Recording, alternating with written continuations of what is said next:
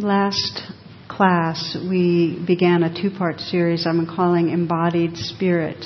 And it's really, the basic teaching is that to realize freedom in this life, the body needs to be the ground. And what I mean by that, which is that if you really want to have some understanding or realization about what's true, if you want to experience love, the aliveness of love, if you want to love life, serve life, then, and in the deepest way, you want to sense that spirit, that stillness or silence that's really underneath or behind it all.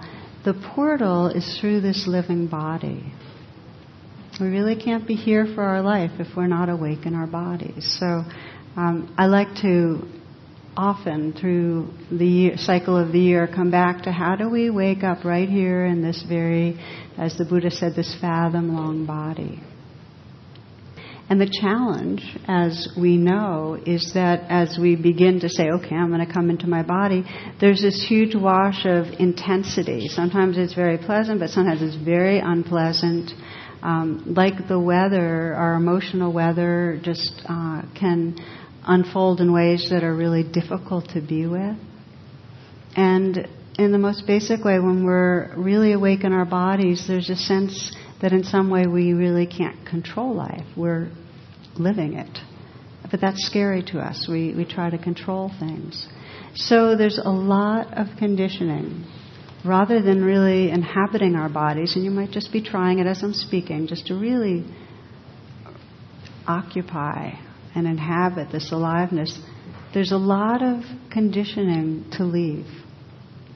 And I often liken it to being on a bicycle, and the more stressed we are, the faster we pedal away from this present moment and away from this living body. So it's a way of trying to control what feels like too much. We all have our own strategies, but we're trying to control. And what I mostly want to communicate is it's not personal. If we find that we live a lot in the trance of thinking, if we find that when I bring up the theme of embodied presence, that we get it, that we're kind of living from here up or whatever it is, it's a very universal tendency to leave. It really is. And yet the degree of how much we pull away, how much we end up in the prison of the mind and really cut off from aliveness, that degree is what causes suffering. So we start intuiting that if we want more intimacy in our life, we need to get more intimate with the life that's right here.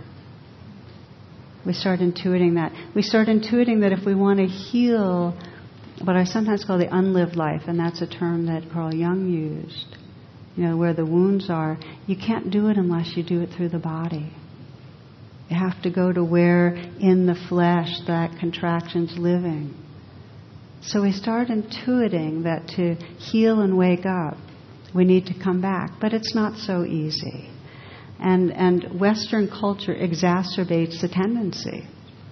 And I say that because in our Western culture there's this, first of all, there's a sense of this incredible busyness that we kind of, our entire economy and our culture is about do more, produce more, be more. The economy is absolutely hitched to ever higher levels of production. There's never enough. Well, what does that do to our psyche? It's never enough. So we're pressing against time, trying to get more done. There's always this sense of not enough time. Have you noticed that in your lives? How often that plays?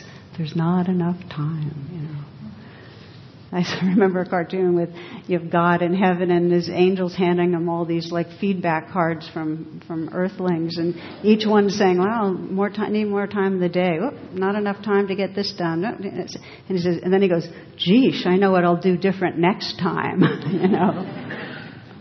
I heard a story about 3 construction workers who are standing in a row and they're in traffic and they're carrying signs, and the first one's carrying this really big stop sign, and the second one, this woman's carrying these flowers, and the sign says, "Smell the flowers." The third one is carrying a sign that says, okay, resume tearing through your life like a maniac, So we begin to sense how in our culture there's a sense of speed, how our culture's not about celebrating and knowing we belong to the natural world as much as trying to control it to feed greed and fear, So there's a lot of controlling, and with our own bodies we over-medicate and anesthetize and so on in ways that disconnect us. And we know it for our children. I mentioned last class how much our children are, because of this virtual world that they're living in, how disconnecting it is.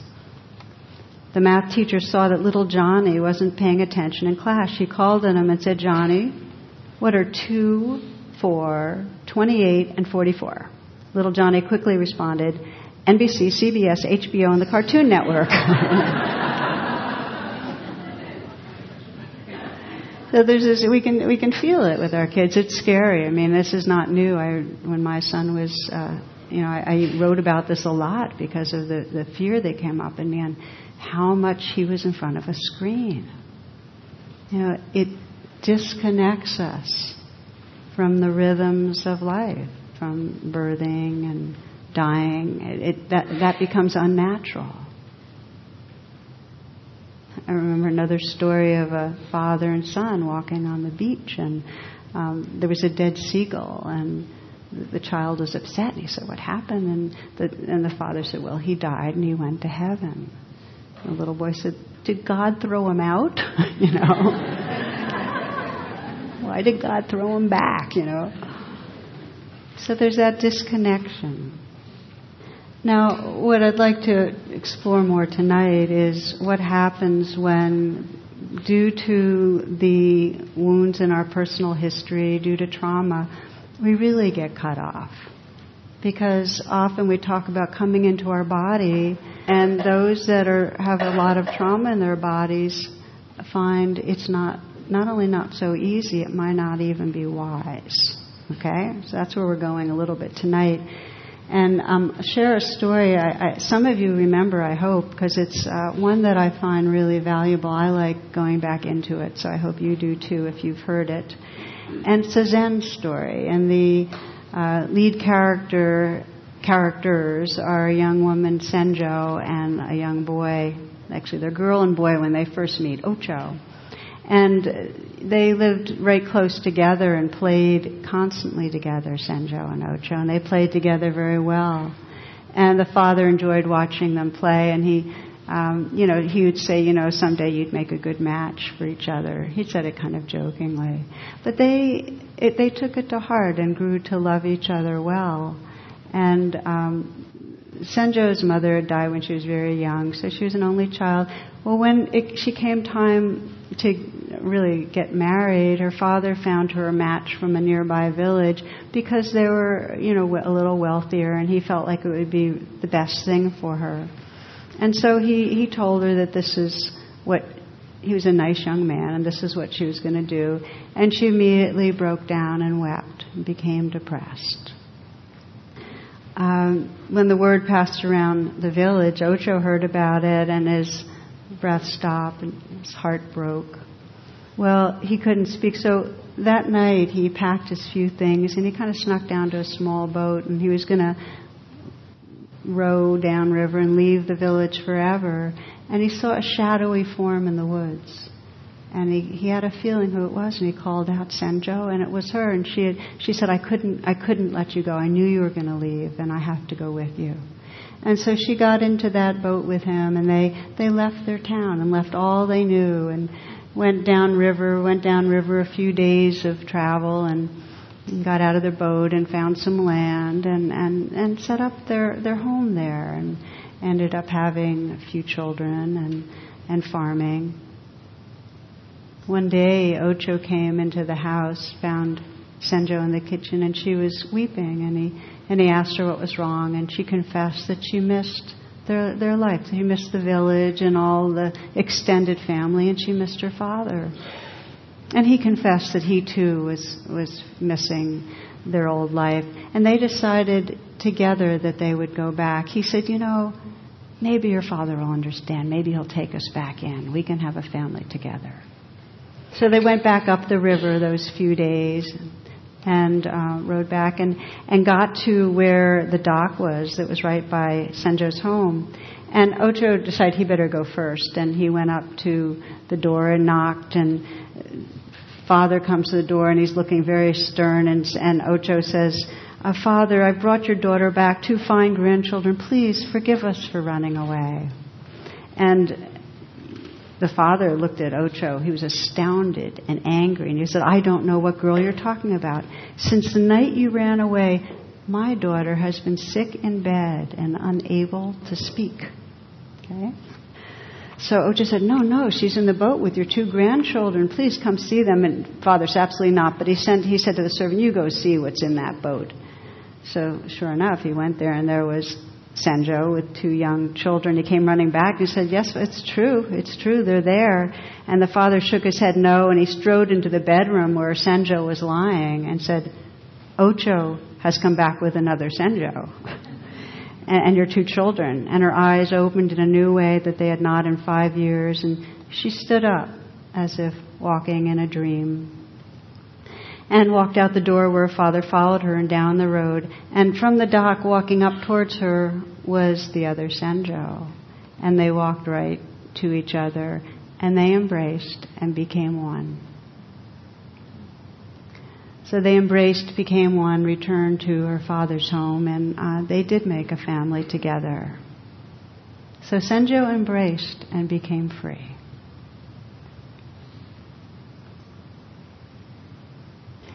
This is an old and traditional Zen story, and it has many levels of it. The levels of a broken heart and grave choices, levels of exile. It's a story of splitting. It's a story of when we can't handle what's happening, a part of us leaves. And it's not until there's that coming together that there's a sense of wholeness and freedom. Does that resonate for you? Yeah, okay.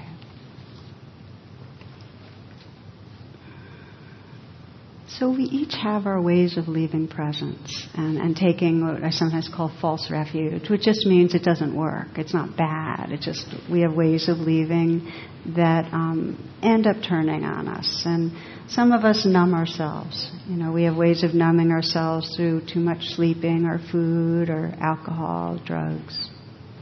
Some of us leave through judgment, through a chronically judging mind, blaming. Most of us through obsessive thinking. We just leave. And we disconnect from presence, and we go into the past or the future. And the Buddha called this being in a dream, and most every spiritual tradition I know in some way describes that we are in some form of a trance or a dream. We're not here. And that really, if you say, well, what is the spiritual path? It's not going into a spirit that's in another world. It's coming back into this here-ness and experiencing the full awareness and aliveness and love that's our nature when we're present. So how do we come back? How do we embrace the parts that have been too difficult at some point to embrace? And it might sound abstract when I say come back and become whole, but we know it. I could just speak with any one of you and you'd say, yeah, I know when I get kind of lost and there's a sense of being cut off and I get tired because I'm not connected with my full energy. And I know what it's like when my heart's kind of closed. We know all the flags of trance. When we're not resting in just a more open sense of ourselves and our life. We know when we get tight. Even when we're not struggling with a strong emotion, we leave. We're very inclined, rather than to be here in some real presence, to be trying to figure something out. There's, and this is very much, you can see this very much in Western science, there's some ongoing restlessness in our system. The sympathetic nervous system in some way is being vigilant, saying, we got to assess things. got to look for problems. Around the corner there might be something I can't handle. Got to be prepared. That's alive and well in these bodies. And so even when there's not some huge trauma we're dealing with, we still leave.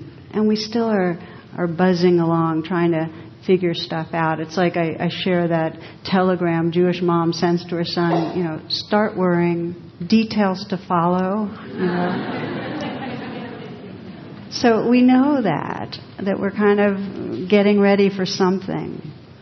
And so in the last class on this, a lot of the training that I emphasized to come and really this embodied spirit was to notice when we're lost. This basic training and meditation that is precious. Notice when you're lost, spinning out in thought. And again, 1,000 times, again and again, just come back to this here-ness.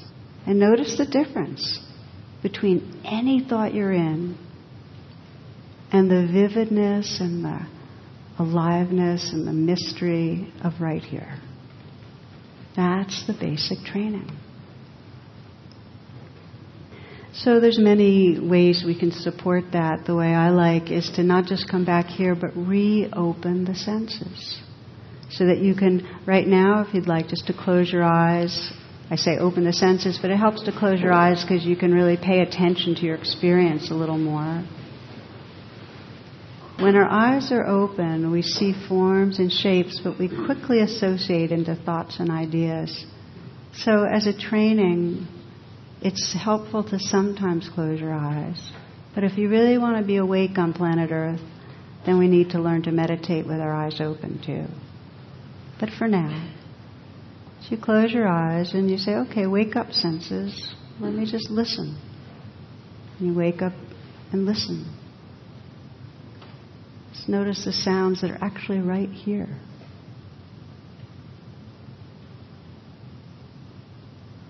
And you might even sense smell. Just let the senses of the gustatory senses be awake. Taste. And the kinesthetic. Feel the aliveness in the body as we did with the guided meditation, this vibrating space. This is the most basic pathway home. Wake up from the thoughts. Come back to this living, vibrating world right here. And then the guidance is, and if it's difficult, we begin to learn to soften and with kindness and presence, open to that too. So the training is to say yes to this life. And you might explore what that means right now. Just to gently say yes to what's going on inside you. Whatever it is. Pleasant, unpleasant. And if the word yes in some way distracts you, it's an energetic yes. What does that mean for you? An energetic yes to the life that's right here.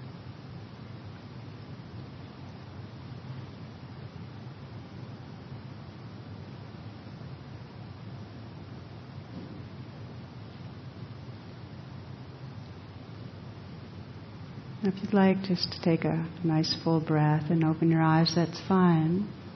What we find is that if there's not a strong, unpleasant experience going on inside us, it can be an interesting adventure coming back home again. And if we learn to stay, as we might, let's say, in a longer sitting, and we really learn to stay with this living experience and not be off in thoughts, we start having some very profound openings in terms of our understanding of what we are and what life is when we learn to stay. But, and here's where we're going to spend a little bit of time, for a good percentage of you who are here and those of you listening to the podcast, you'll find that you start coming back into the body and it feels very uncomfortable. And the idea of staying here starts to feel intolerable. Like there's a really strong unpleasantness that you might find you want to get away from. And I like to bring that up because when I give a talk on saying yes, there's another side to it. Okay? And I'll read you an email I got. Because what I'm trying to bring up is that the teaching is not so formulistic as come into your body and say yes. It's not always wise to do that. Okay, so here's an email. I just listened to last week's podcast, and I think I've done what you suggested there, taken off the armor, pulled off the scales, and the result right now is I'm feeling overwhelmed with the pain of what remains. I'm not finding so much beauty, just longing and pain and overwhelm. Trying to sit through it and wondering if I'm doing something wrong, ? Okay, so that's... And then after class last week, similarly, a few people here came up to me and said, you know, when I try to be with what's here, I feel like I'm getting trapped in anxiety and fear. I'm feeling it, but it just keeps going on and it feels like too much. What should I do? So the point is, if it's really intense weather, the guidance that's wise is not to always gut it out, not to always throw ourselves into the middle of the storm. Why? It can get us tired out, discouraged, and in the deepest way, it can be re-traumatizing. What that means is that rather than going directly into the body and into what's difficult, sometimes we have to cultivate what I consider more resilience, more space. There's something else first. And the metaphor that I think is most useful, because really we're exploring how do you be with what's difficult when it's too hard to be with, is the one of ocean and waves. That when the waves are really, really rough, and we feel like by being with them we're going to get rolled, get tumbled, just get washed around too much, we need to spend a little more time remembering oceanness. We need a little more space. Imagine putting dye in a sink, and it could be very, very strong in color and color the water. But if you put that same amount of dye in a lake, the lake is big enough to absorb it, right? So we need to find a way to enlarge our space of our heart and mind. We need a pathway to that, and then touch into the waves. Remember a little more oceanness, and then begin to open to the waves. We can't get around opening to the waves, but it's not always wise to do it first. Is this making sense? Let me just check around. You can nod or go like this, and okay. All right.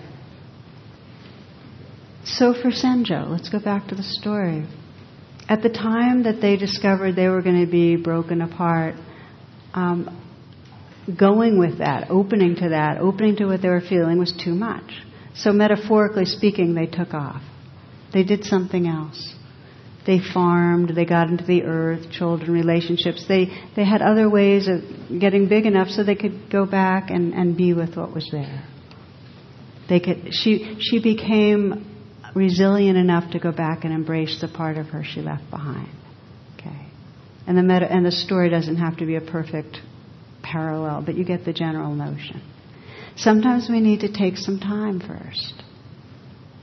For one man, went to the Dalai Lama and he had a lot of fear, and he was trying to figure out how to be with that fear, how to be a warrior. And he asked the Dalai Lama for a meditation on how to be with those waves. And the Dalai Lama's response was, imagine that you're being held in the heart of the Buddha. That's the oceanness, that field of heart space. So sometimes we directly contact the waves, but sometimes we bring our attention to what reminds us of something else that's true but forgotten, which is a larger space of heart, of belonging, the earth, the life that's here. For another woman that I worked with, a lot of emotional trauma to do with her mother, and it was bringing up a tremendous amount of physical pain and emotional fear and anguish. For her practice was, rather than saying, okay, I'm going to go be with what's in my body, first she'd bring up 3 very close friends. She considered them her spirit allies. She'd imagine them surrounding her. she'd feel her belonging. She'd feel a sense of being larger. She belonged to something larger. And then she'd begin to very carefully and tenderly be with the places in her that were afraid. She got to the point where she could look at her mother's picture and imagine the child that her mother was when her mother was vulnerable and young, and feel like she was being a spirit ally to that child. So she really opened up. She had to be with the waves, but she first had to feel her belonging, the ocean. So there are many, many pathways we can do this when there's pain, physical pain or emotional pain in our bodies and it feels like too much. If it's strong trauma, definitely the help of another real, live, living human will enlarge a sense of your field and help to make room. Okay? But if there's no one else around, there are ways that we can enlarge with our awareness, just the way that woman brought her spirit allies in. We can enlarge, and some of the ways I like to do it, sometimes just what I call grounding, where you feel yourself sitting on the earth and you feel gravity and you feel belonging to the earth. You feel the pressure of your feet and your bottom. You sense the earth around you. I sometimes lean against trees and feel a larger belonging. Other people lie on the ground. There's different levels of grounding.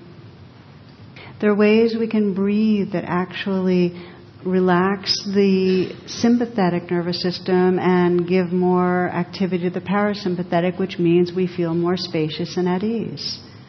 Slowing the breath, deepening the breath. Using that smile down that I often teach actually sends a signal to your body that helps you to feel more resilience and space.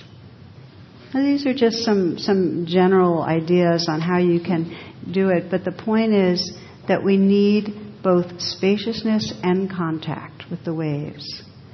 And what I'd like to do is guide you in a very simple meditation that kind of gives you a feeling for how you can then bring them together. Okay? So if you will, any adjustment in how you're sitting so you feel yourself fully here. And this will be just a short practice on embodied spirit.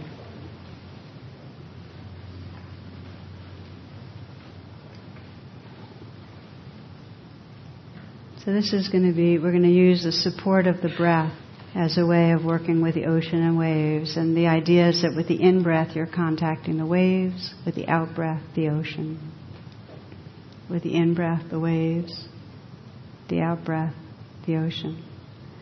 And you might just begin by scanning through your body. Letting the awareness scan through the body. And feel yourself. Just invite yourself to sit down into your body, to feel the awareness that fills the shoulders, the arms, and the hands.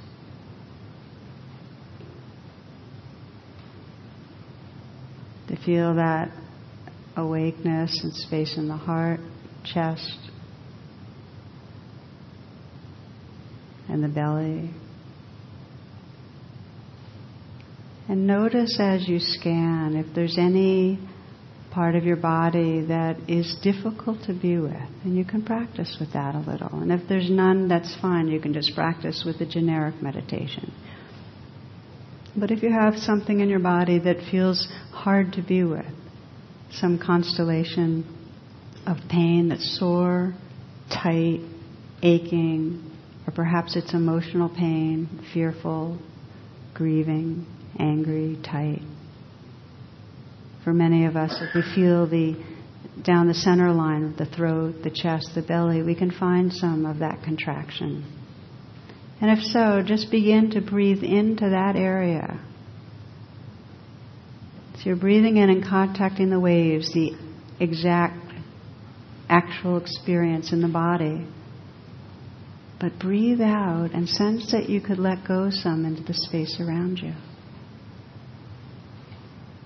So begin that way, just breathing in, contacting whatever waves are predominant in terms of physical sensation.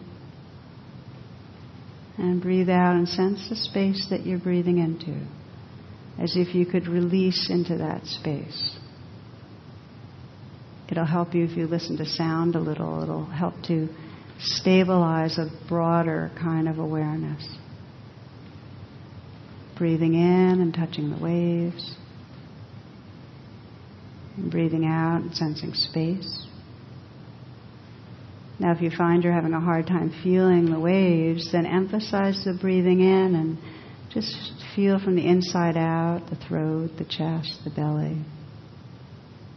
And if it helps you to put your hand on your chest or your hand on your throat just to help direct attention, that's fine too. But if you find that the feelings are very strong and that you really need to emphasize the out-breath, the sense of space around you, and visualize space, open sky. Let the sounds draw the attention out. So you're dissolving outward with the out-breath.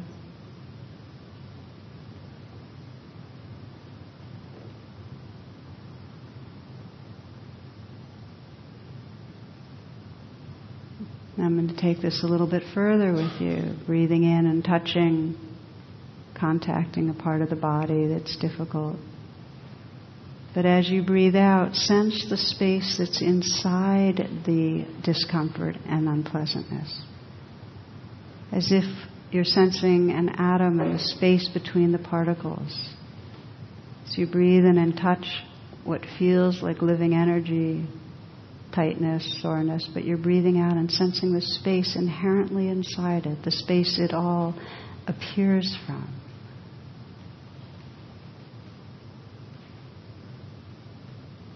Imagine and sense the space inside the experience with the out-breath.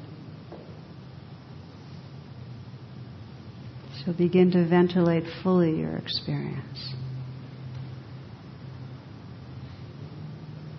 Breathing in and contacting the exact sensations. Breathing out and sensing the space inside and around them. So you can begin to sense everything's floating in continuous space. Everything is floating in continuous space. Everything is vibrating space. You can begin to sense there is room for whatever is here.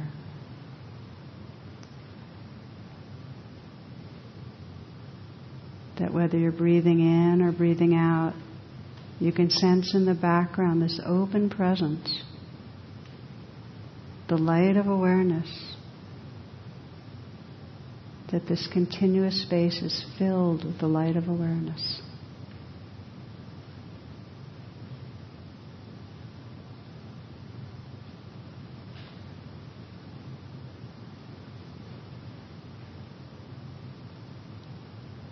You can explore this when you have physical pain, just breathing into the painful areas and then breathing out and sensing the space inside and around it. This is what Annie Lindbergh writes. She says, go with the pain, let it take you. Open your palms and your body to the pain. It comes in waves like a tide, and you must be as open as a vessel, letting it fill you up and then retreating, leaving you empty and clear. With a deep breath, it has to be as deep as the pain. One reaches a kind of inner freedom from pain, as though the pain were not yours but your body's. So you become the ocean, this vast presence, and the waves come and go on the surface.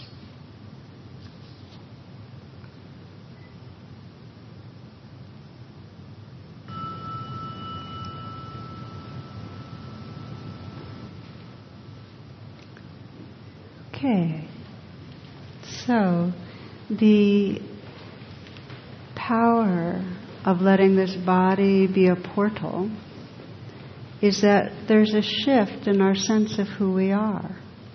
And rather than being a kind of egoic self that is steeling against pain, controlling pain, fighting pain, running away from pain, we become that oceanness, that presence that includes all the waves of aliveness, includes them all, and yet is not defined by them, is not fighting them, is not limited to them.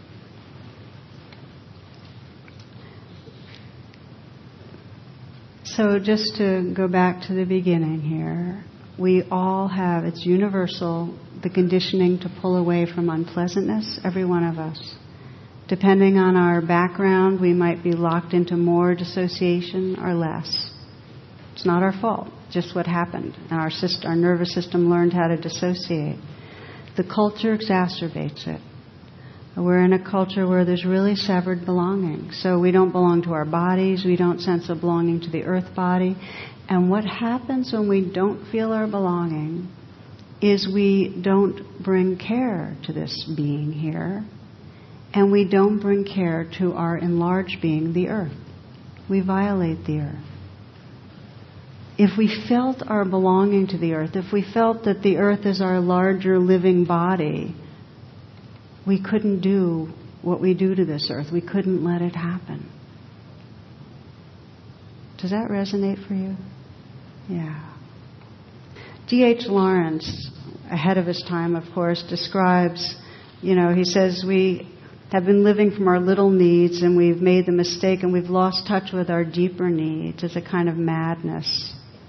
He says it's a question of relationship. We need to get back into relation, vivid and nourishing relation to the cosmos and the universe. He said the truth is we're perishing for lack of fulfillment of our greater needs. We're cut off from the great sources of our inward nourishment and renewal, sources that flow eternally in the universe. Vitally, the human race is dying. It is like a great uprooted tree with its roots in the air. We must plant ourselves again in the universe. See, I think that's so powerful. This great uprooted tree and the roots in the air. It's like we're going around these egoic selves like we don't belong to this living world. We need to replant ourselves in the universe. So the last piece of tonight is really what happens when we begin to really dedicate ourselves to replanting ourselves in the universe. When we dedicate ourselves to waking up out of this trance of thought and honor and cherish and inhabit this living body. When, even though the weather's difficult, we find our ways to experience the waves fully and sense our oceanness. What happens? What are the blessings and gifts that come in our life when we really do this path of embodied spirit? And the three that I'd like to just spend a little bit of time on in closing, the three gifts that I really sense come from this portal of embodied awareness are aliveness, love, and a deep wisdom. The aliveness, so many people that come to a week-long retreat, after coming back again and again to the body, report the same thing, which is their senses become magically enlivened so that the colors are exquisite and the sounds are like a symphony, and this natural world becomes like pure mojo, just magically beautiful. There's this appreciation that's so big. I love the story of Munindraji, an Indian teacher who was asked why he meditated. And his response was, so when I walk into the village each morning, I can see the beautiful flowers, the beautiful purple flowers on the side of the road. To live the life fully. So we practice coming into the body so we can feel this full aliveness. And when I was reflecting on this, I was remembering a story I hope many of you remember, because I think it's such a good one to share with our children and our friends.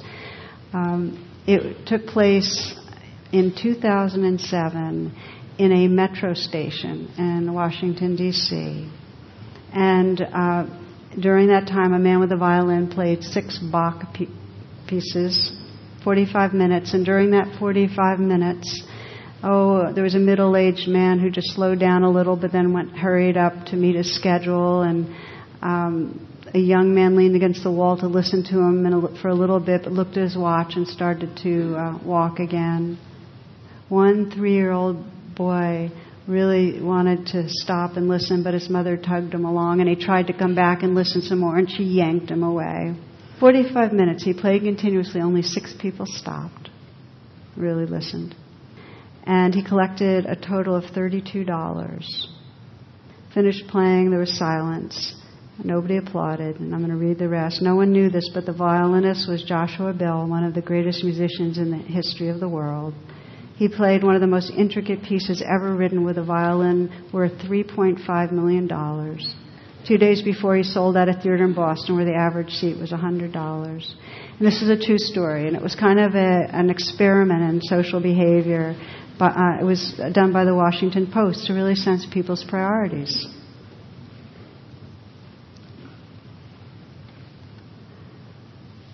It really affects me to think about that story, because every day the mystery is right here in every part of our life, in every moment, in every person. When we look into their eyes, it's looking back at us in every turn of the season. So what are we missing out on?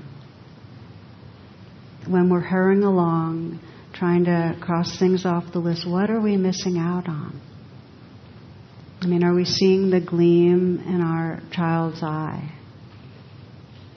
Are we hugging someone and really feeling, wow, this being matters? Do we slow down enough? Are we noticing this rolling into fall and the beauty of these days and really savoring them?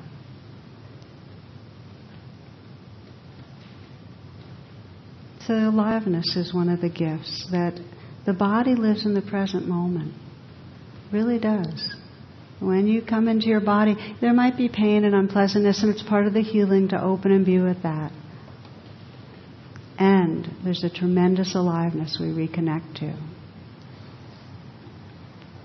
The church says the body is a sin. Science says the body is a machine. Advertising says the body is a business. The body says, I am a fiesta. It's Eduardo Galeano. Okay, that's fruit number 1. The second fruit is that we cannot experience living love unless we're awake in our body. You can have thoughts about love. You can have a kind of abstract sense of, oh yes, I love this person. But to have that warmth, to have that tenderness, to really sense tender space and the boundaries softening so we sense belonging, have to be in the body. Here, try this for a moment, just closing your eyes for a second. Because this is what happens, is that when our care is visceral, it really ripples out and touches people. Just sense for yourself the difference between knowing you love somebody and looking them in the eye and saying the words with their name, I love you. And you might just breathe into your heart for a few moments. You can feel your heart.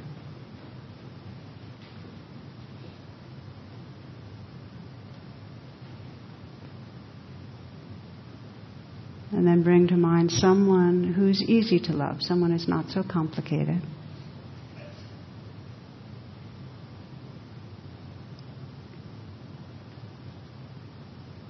Imagine looking into that person's eyes. Imagine sensing that person and their care for you, so you can kind of see it in their eyes.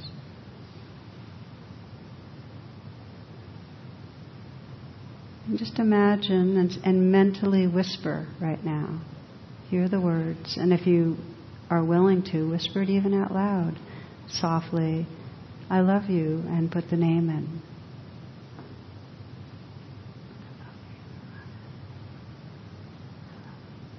And do it again and again, a few times now, just whispering to the person you love, I love you, in their name.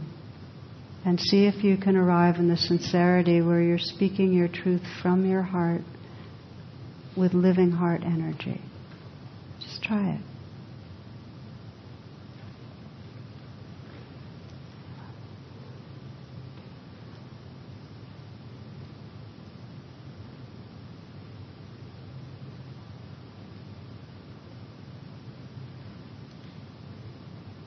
Imagine the person receiving, getting it, feeling good from it.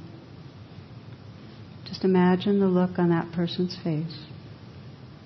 And they just receive love. And then sense the felt sense of loving become as large as it wants to be in your own body.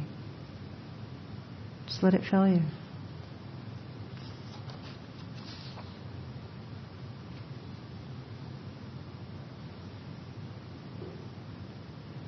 When we love this life, we take care of this life.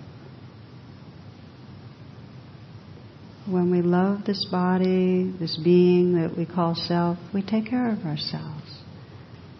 When we feel the aliveness in the heart with another, we act on the other's behalf. Gary Lawless writes this. He says, when the animals come to us asking for our help, will we know what they are saying? When the plants speak to us in their delicate, beautiful language, will we be able to answer them? When the planet herself sings to us in our dreams, will we be able to wake ourselves and act? Okay. A few full breaths and come on back. So the first fruit is aliveness. The second fruit is to be awake in our body so that the love is visceral and so that it can ripple out and touch others. The last fruit is really a realization of truth, that we cannot see the nature of reality if we're off in our ideas about things. It's an experience of knowing that comes from an embodied presence. When Senjo's in her trance, you can feel it. You can feel that there's not a full life going on, and you can see that there's not a seeing into the nature of things. When we're controlling our experience, we can't see our experience. This living universe is beyond any idea that represents it. So we come into our body and wake up into a presence that can perceive. We come into a heart that can understand. We come into this understanding that we're not humans on a spiritual path, but that we're spirit awareness waking up through this human incarnation. That's the realization. So we'll just finish here with a brief meditation and close. And this is, rather than putting my words to it, a way that you can explore the realizations that come from embodied spirit. The language in the Buddhist tradition is recognizing impermanence, that it's an ever-changing flow. Recognizing the suffering comes that when we try to control things, we separate. And recognizing that when we're fully here in this body, there's no self we can find. We belong to the universe. So right now, as you just sit still for these last few moments, you might sense the breath and let your attention relax with the breath. So that as the breath comes in, it's like a balloon expanding. Just relax open with the breath. And when the breath goes out, dissolve outward. Dissolve inward. Just let go. So breathing in, opening, relaxing. Breathing out, dissolving, letting go.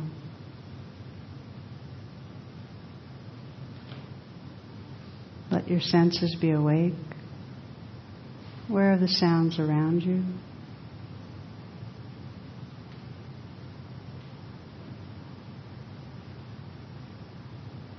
And with that same listening, non-interfering, receptive listening, listen to and feel the life that's in this body right this moment.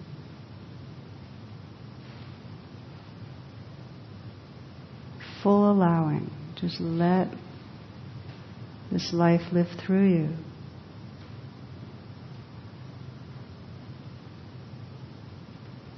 If there's a place in your body you're aware of tension, you can soften a little. Because tightness in the body is a way of resisting the aliveness. So soften and then notice the aliveness that starts flowing.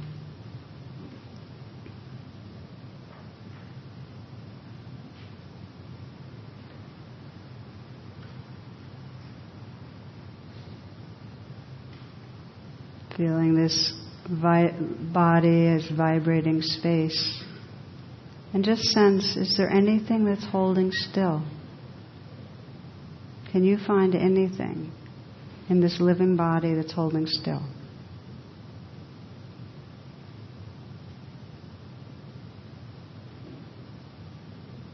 Is there anything that's solid?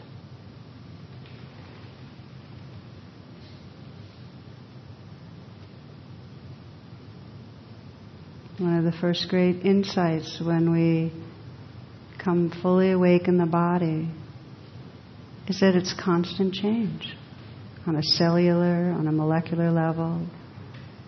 We're made of the elements, like the earth.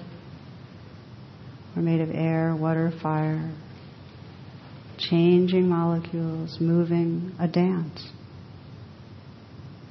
Is there anything that's not moving?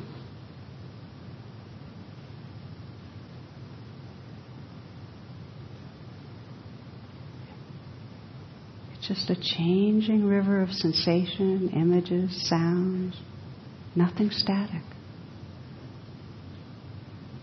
And if we keep paying attention, is there any self in this world of sensation, of vibrating space? If you answer with your mind, you'll just say, oh yes, I'm here. But if you feel into the body, is there any self that's there?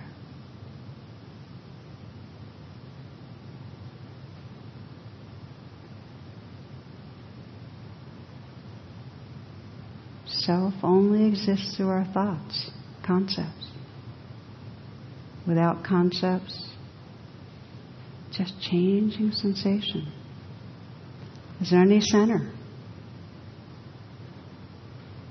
to this field of sensation? Is there any boundary?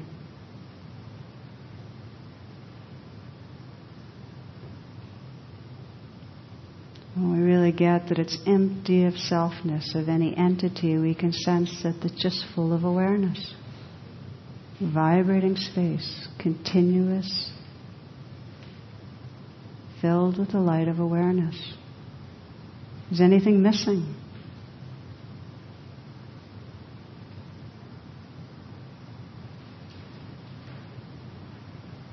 Just in these last few moments, just rest in this wakeful presence,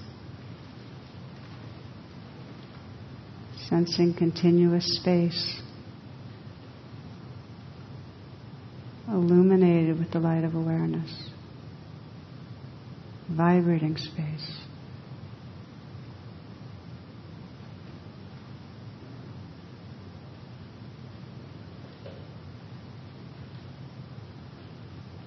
I'm sensing in the background that pure presence, the stillness and awakeness that's our formless nature.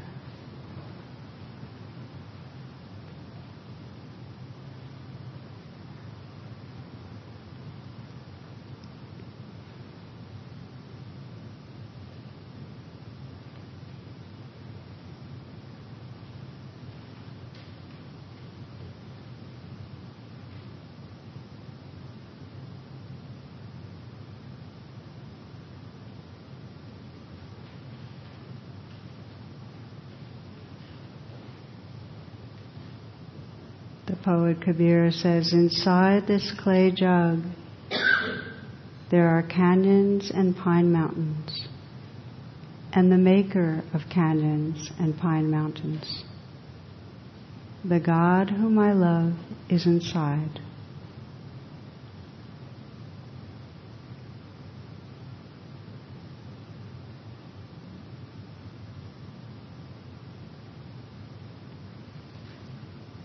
Namaste.